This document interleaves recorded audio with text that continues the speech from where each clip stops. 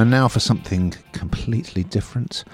On ITVX, it's the return of the period drama Sanditon, which arrives on Thursday.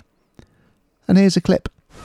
Too often, young women are thought to be strangers to their own minds. It is left to fathers or uncles to choose the path their lives should take, as if we require saving from ourselves.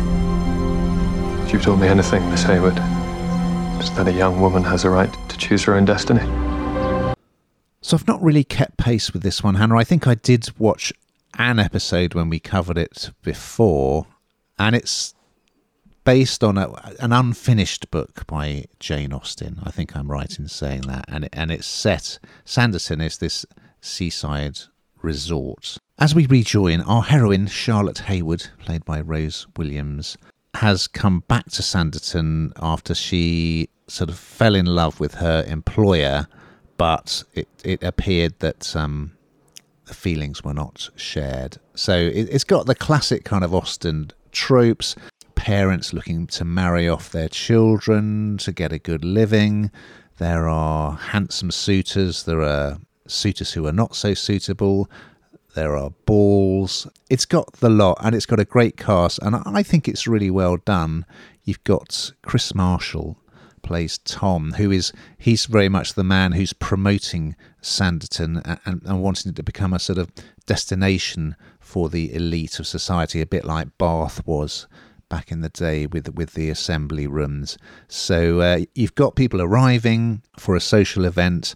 Anne Reid, the wonderful Anne Reid, plays Lady Denham. She is trying to rehabilitate Edward, played by Jack Fox. He's a great character. He's a bit of a rogue, but he's pretending that he's mending his ways. But of course, we know that can't last for long. There are some new arrivals. Lady Montrose wants her son Edward, Lord Montrose, to woo Georgiana, whose birthday it is. So it's all going on. Scheming, love interest, broken hearts, beautiful dresses.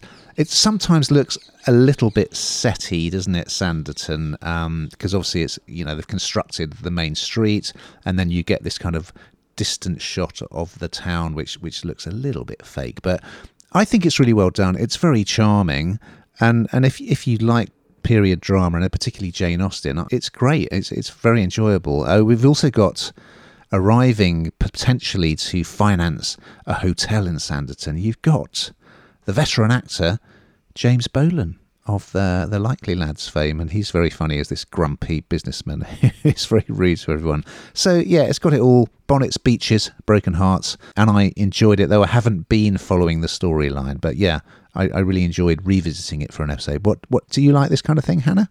I do. This really has the kind of Bridgerton, Queen Charlotte vibes, doesn't it? The period drama that is just going down really well at the moment, and I think this does in the same way. That's why there's been so many seasons.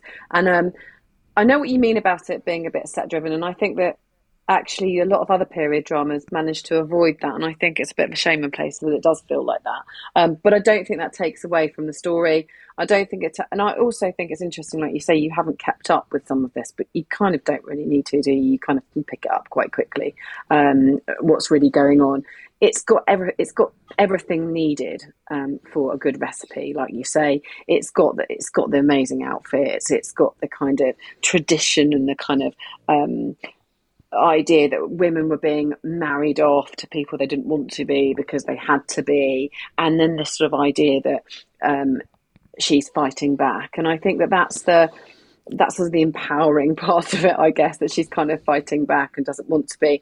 But as I say, I think it is it's all the best ingredients, and I think there's a moment in time for these period dramas. I mean, they'll always do well, but it feels like a real moment for them.